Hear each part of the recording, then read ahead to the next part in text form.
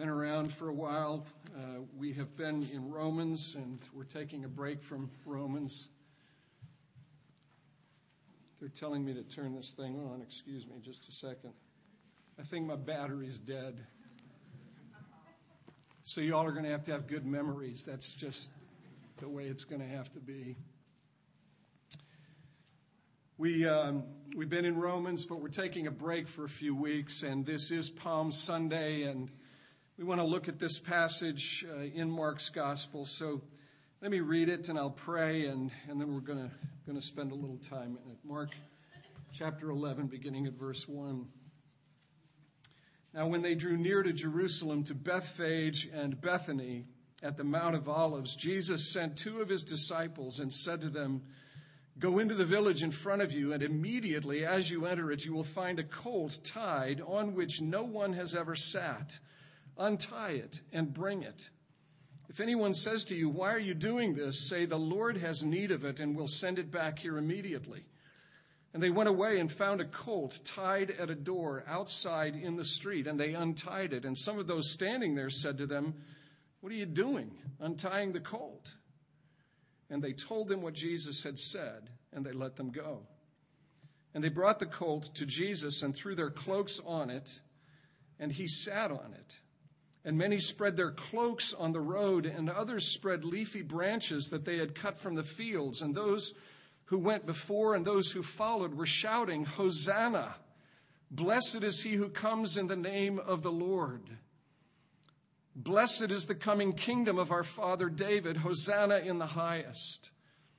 And he entered Jerusalem and went into the temple. And when he had looked around at everything, as it was already late, he went out to Bethany with the 12. And on the following day, when they came from Bethany, he was hungry. And seeing in the distance a fig tree in leaf, he went to see if he could find anything on it. And when he came to it, he found nothing but leaves, for it was not the season for figs. And he said to it, "May no one ever eat fruit from you again." And his disciples heard it. And they came to Jerusalem, and he entered the temple and began to drive out those who sold and those who bought in the temple. And he overturned the tables of the money changers and the seats of those who sold pigeons. And he would not allow anyone to carry anything through the temple. And he was teaching them and saying to them, "Is it not written, 'My house shall be called a house of prayer for all the nations'? But you have made it a den of robbers." And the chief priests and the scribes heard it and were seeking a way to destroy him. For they feared him, because all the crowd was astonished at his teaching. This is God's word. He gives it to us because he loves us. Let's pray and ask God himself to help us understand it. Lord, please do come by your Spirit. Take your word, make it live somehow. Make it live, drill it into our hearts. Lord, may we not go away from this place, this time and this place, without seeing your Son, Jesus, more fully, I pray, than we've ever seen him before. Please do this by your grace. Through the power of the Spirit, we ask in Jesus' name. Amen. You may be seated. As I mentioned, there are accounts of the entrance of Jesus into the city in each of the four Gospels, but Mark's, interestingly enough, is the most layered, if you will, of all of those accounts. There are so many significant allusions to the Old Testament. There are so many metaphors and pictures that are woven into this story. If you want to stay until 2:00, we can get to all of them, but in the next minutes we can't possibly pull all of this apart and see how marvelously and wonderfully this tapestry is woven together. Some of you remember from several months ago an illustration that I used. Frankly, I don't even remember what we were talking about, if we were in Romans or if we were taking a break from Romans on that occasion. But the illustration was the illustration of this computer-generated art form, if you will, that was popular back in the late 80s or early 90s. And you'd see this poster, and it would just be these wavy lines and things, and it just looked like wavy lines. And then you'd see people standing around it, and they'd look at these wavy lines, and someone would say, "Do you see it? Do you see it?" And you'd look a little closer and a little more intently and try and focus on the thing. And then suddenly you would see it. And there would be dolphins that would be leaping out of this poster at you. Dolphins frolicking in the ocean. You remember those things? Well, this passage is a little bit like that. There are dolphins in this passage. There are dolphins in this passage. And what I'd like for us to try and do is see the dolphins. And it's tough to see the dolphins. Again, if you think about what precedes this passage, it's very, very instructive. You know, in the original, there weren't chapter and verse divisions, and sometimes those chapter and verse divisions get in the way and they disrupt the flow and continuity of things, and you have to disregard them. This is one of those cases. You think about what precedes this. What precedes this immediately, just before Jesus' entry into the city, is Jesus telling his disciples 3 times that he's going to go to Jerusalem, he's going to be betrayed, he's going to be condemned, and he's going to be executed. And what happens next is that James and John say, we want to sit on your right hand and on your left hand when you come in your glory. I mean, there's a complete disconnect in the heads of these guys.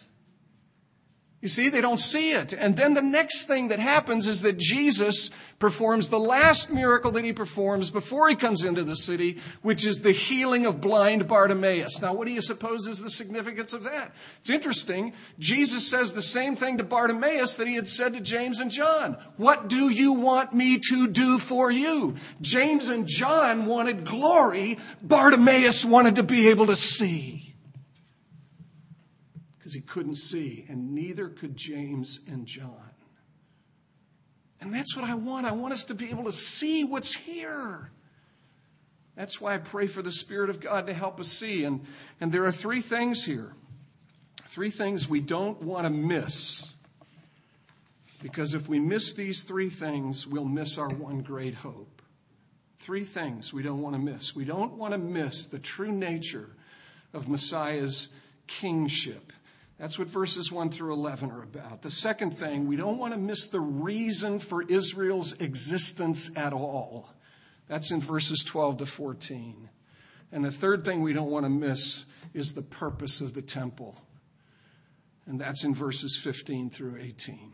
We don't want to miss these things. The true nature of the kingship of Jesus, the true reason for Israel's existence, and the true purpose of the temple. So first, the nature of Messiah's kingship. Let me give it to you. What is the nature?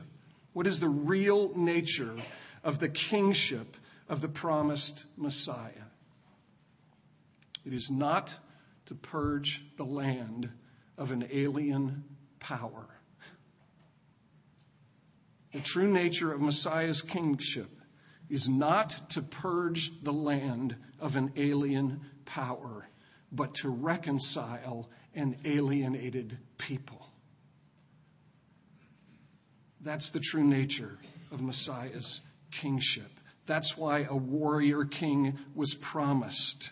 That's why he was sent, not to remove the problem of Rome, but to remove the problem of sin. He comes not to remove an alien power, but he comes to reconcile an alienated people. Now, I know you've had a snoot full of this as we've made our way through the first 3 chapters of Romans, but our real problem is not out there. My real problem is not out there. My real problem is here. It's in here. It's the core problem for human beings. It is the problem of sin and the alienation from God that results from sin. The Jews thought that Rome was the problem. The Jews thought that the world would be a better place if they were gone. The Jews waited for the coming of a king or a surgeon, if you will, who would eradicate the cancer from the land, get rid of the alien power, and the problem goes away. When the king comes, he will purge the land of the alien power, and all will be right with the world. That's what they thought. You read the commentaries. You can read the the surrounding literature. That's what they thought. That's what they had. They wanted that. There are plenty of promises in the Old Testament referring to a king who would come and who would vindicate righteousness and who would deliver righteousness into the whole heaven and the whole earth. It's all there in the Old Testament. But the Jews just, frankly, had lost sight in the way that we can lose sight of the fact that they, too, were the problem. Remember G.K. Chesterton's response to the New York, or the Times of London, the Times editorial back at the turn of the 20th century? This big editorial in the Times of London. The title of the article was, "What is Wrong with the World?" And Chesterton wrote back. Remember what he wrote back? He wrote this lengthy response to the Times of London. What is wrong with the world? I am. The Jews had lost sight of that. Now, let's not be too hard on the Jews. Again, let's think about our own day. I mean, really, folks, I'm challenged by this, okay? I'm not tossing something at you that I'm not challenged by myself. I think we're being challenged here to think deeply and to reflect seriously about the nature of the world in which we live and the nature of the work of this king who rides into Jerusalem in fulfillment of Zechariah 9:9 on this donkey's colt. Let's think about ourselves. Let's think about the recent healthcare warfare. Whatever side of the aisle you're on in this thing, whatever side of the aisle those legislators were on with respect to this thing, each side believes that the other side is the problem. Each side believes that the other side is the problem. And each side believes that if only we could get rid of the other side, the world would be a better place. The world would be a better place. Personalize it, distill it down to interpersonal relationships. Let's not generalize it. Let's not make it a political thing, but let's make it a matter of personal relationships with a spouse, with a child, with a neighbor, with a work associate. The problem is always over there, isn't it? If only my husband would, if only my wife would, if only my child would, if only my parent would, then the world would be a better place. Then the world would be a better place. That's what the Jews in the main believed, and that is what we so easily can lapse into as we think about these things. But what does the king come to do when the king comes? There is a king who is promised. I'll just give you some passages. 1 Samuel 7, verses 12 to 16, the first promise made to David. When your days are fulfilled, I will raise up your offspring after you, and I will establish his kingdom forever. I will be to him a father, and he will be to me a son. Your throne shall be established forever. They had this expectation of a king. It's what they wanted. I mentioned Zechariah 9:9. When this king comes, he comes in fulfillment of Zechariah 9:9. Rejoice greatly, O daughter of Zion. Shout aloud, O daughter of Jerusalem. Behold, your king is coming to you. He's coming righteous and having salvation with him, humbly and mounted on a donkey, on a colt, on the foal of a donkey. He comes in fulfillment of it. The people see it and they start to shout. What do they shout? They shout Hosanna, which means save us, save us. Save us from what? What were they thinking? Save us from Rome. Save us from Republicans. Save us from Democrats. Save us from a bad spouse. Save us from him. Save us from her. Save us from them. A king who comes to redeem and deliver from a cruel oppressor. But here's the thing that they missed. See, it's just a real dangerous thing. There's a principle here. It's a real dangerous thing to lift one verse or one passage out of the context of the whole.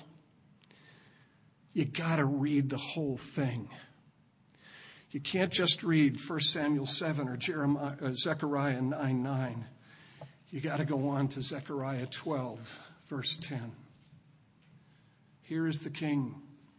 He comes riding into Jerusalem in fulfillment of this prophecy, and there is just a ton of symbolism that is there, theological symbolism, picking up all kinds of images from the Old Testament. But you've got to have Zechariah 12:10 in mind as well. And I will pour out on the house of David and the inhabitants of Jerusalem a spirit of grace and a spirit of pleas for mercy. And then get this, so that when they look on me, on him whom they have pierced, they shall mourn for him. That's in Zechariah also. The king who rides into the city is the king who will be lifted up, the king who will be pierced, the king upon whom people will look. That part of the prophecy is fulfilled as well. And what God says that he will do is pour out upon the witnesses of this event a spirit of grace, a spirit which will incline them to cry out for mercy, to cry out for deliverance, not from Rome, but to cry out for deliverance from themselves. I need mercy. And the King of Glory, who has created everything, who upholds everything and sustains everything, himself submits to piercing, so that those who would gaze upon him, those who would look up to him, being given a spirit of grace, a spirit of pleas for mercy, would receive from him the mercy that they need. The king comes not to purge an alien people from the land. The king comes to reconcile an alienated people to God. That is why the king comes. And it's all there. It's all there in Zechariah. It's a very subtle thing. And again, I just want to ask you to reflect on these things through this week. There's a very subtle but very significant thing that happens in verses 7 and 8 of this text when the disciples bring the colt to Jesus. You see what they do? They take off their cloaks, they take off their outer garments, and they put those outer garments on the back of a colt. And the people spread their garments on the road for the colt to walk on, and they spread palm branches and grasses and other things, and they create this pathway for this colt which bears Jesus to walk on. Why do they do that? Why do they do that? Why is there a red carpet treatment? Why is there a red carpet at the Academy Awards? Why is there royal treatment for kings and queens? Because royalty is above us, right?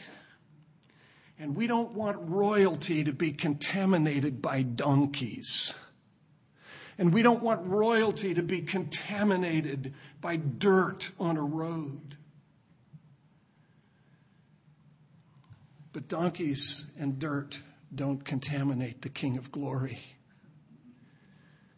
The King of Glory created the donkeys and the donkeys and dirt have always done what donkeys and dirt do. Donkeys do what donkeys do, and dirt does what dirt does. Donkeys and dirt have never raised the fist of defiance in the face of their Creator and said, "Never, ever will I submit to you." When this King comes into the world, he doesn't come to be treated as royalty. He doesn't come with a buffer separating him, the clean and pure one, from what is unclean and impure. He actually comes into the world as a king who will take all of that impurity and all of that uncleanness upon himself. Think in the Gospels of all of the times Jesus touches or is touched by what should not be touched. The leper in Mark 1, the woman with the flow of blood in Mark 5, the dead girl in Mark 5, the dead boy in Luke 7, the 10 lepers in Luke 17, the sinful woman in Luke 7. Always Jesus gladly is embracing and being embraced by what is unclean. This is the nature of his kingship.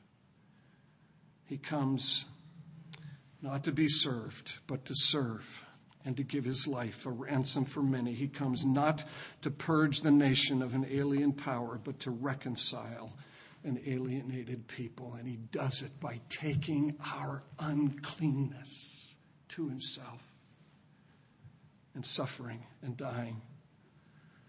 And then second, the Jews missed the reason for their existence. We've got to do this so quickly. What is this fig tree thing all about? Well, you, as Jesus did on this occasion, you go to a fig tree or any other fruit tree to get nourishment from it.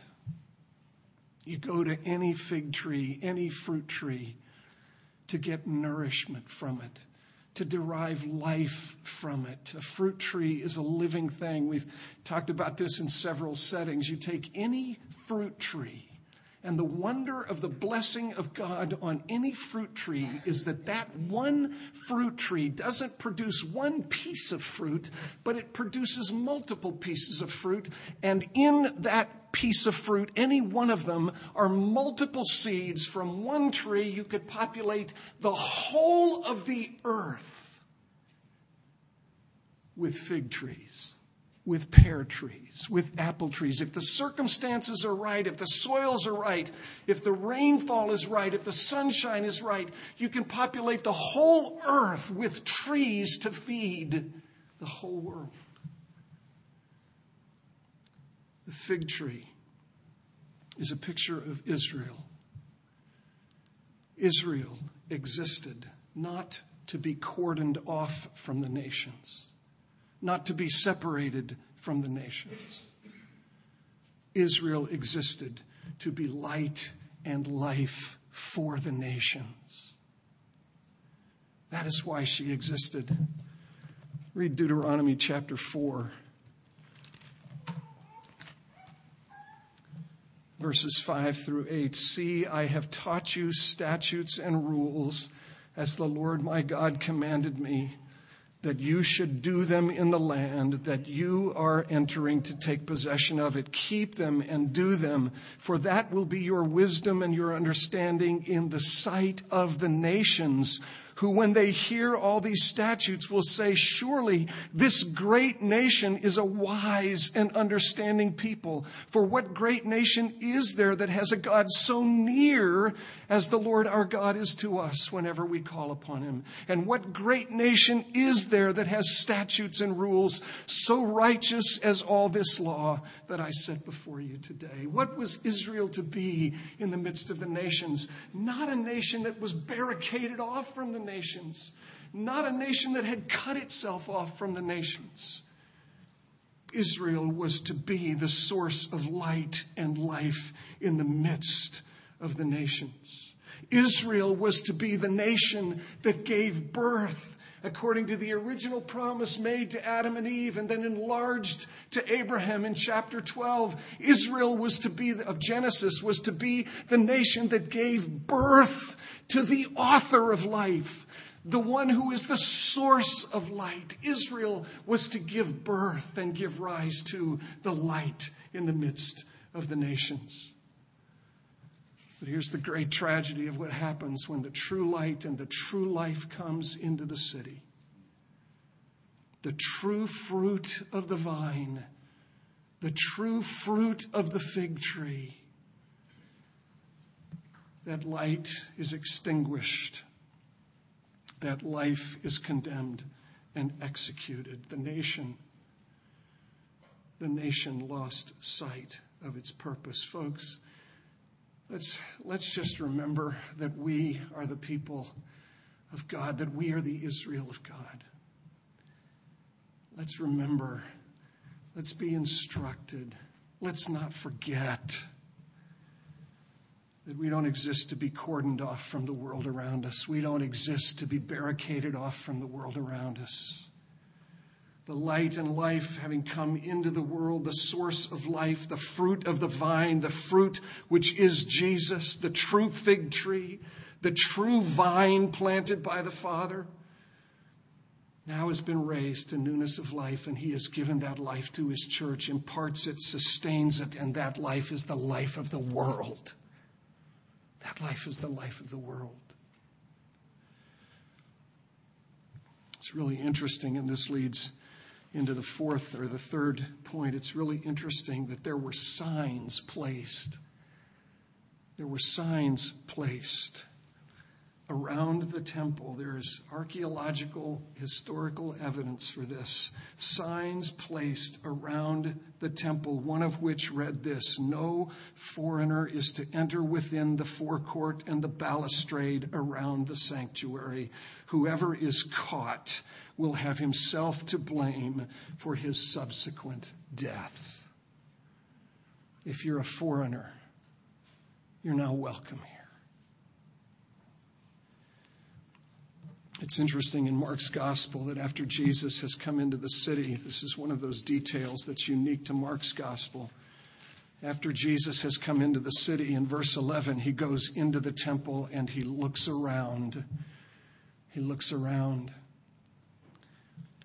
And as he looks around, as he looks into the temple and looks around, the commentators will tell you the word that's used, the verb that is used, is not a casual verb. He is scrutinizing what he sees.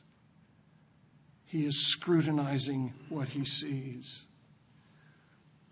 When he comes into the temple, what he sees is a temple which has become a national shrine, but not a home. Not a home for aliens, for strangers, for the broken, for the needy. The passage that Jesus refers to in verse 17 is taken from Isaiah 56. I'll tell you, I read these verses, it was 2 or 3 years ago, and I swear to you, until 2 or 3 years ago, they were not in my Bible. 2 or 3 years ago, they began to live for me. This verse that Jesus cites,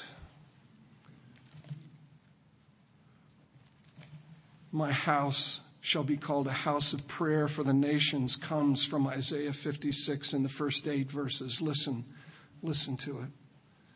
"Thus says the Lord God, keep justice and do righteousness, for soon my salvation will come and my deliverance be revealed. Blessed is the man who does this, and the Son of Man who holds it fast, who keeps the Sabbath, not profaning it, who keeps his hand from doing any evil." And then verse 3, "Let not the foreigner."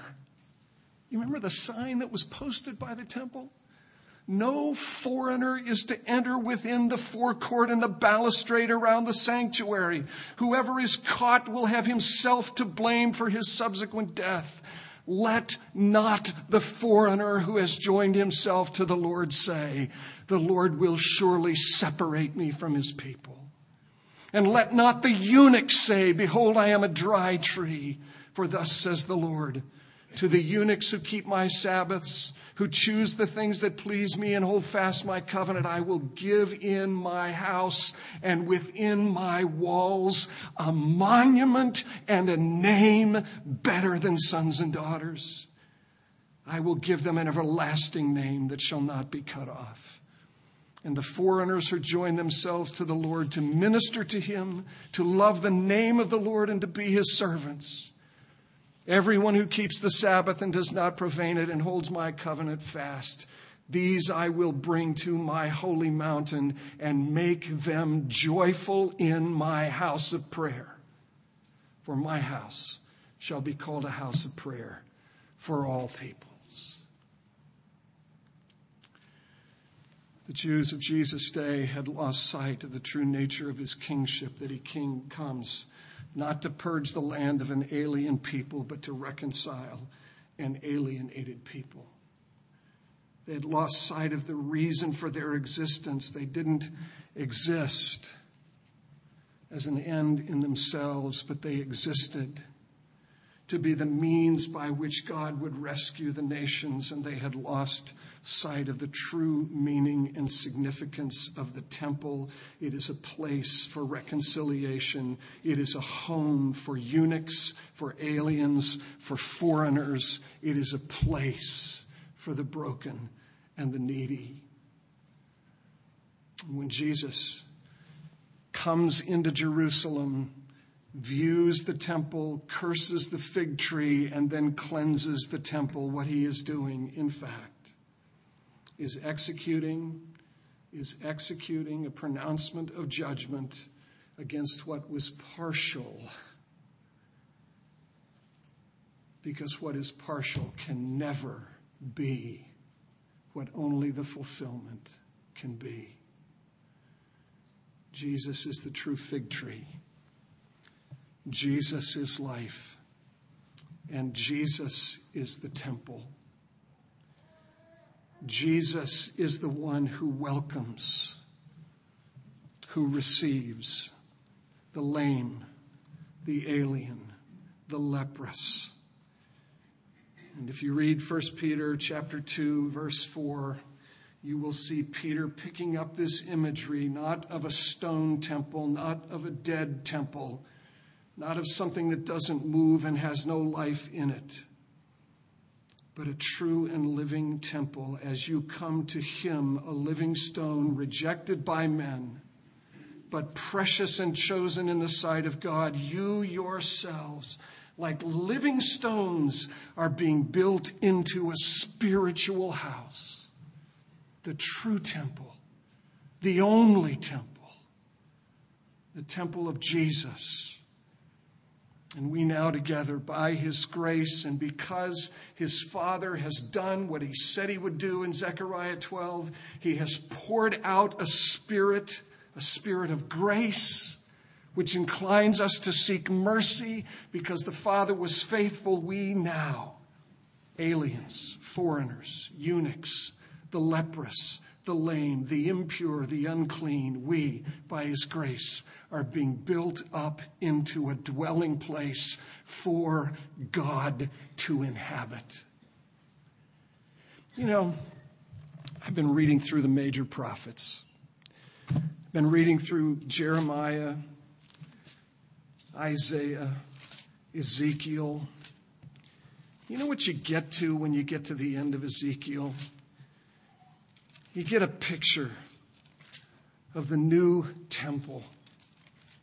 And you know what the last words of Ezekiel's prophecy are?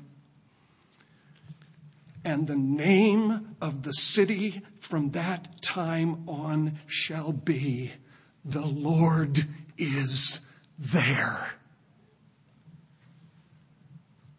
You are it. You are it.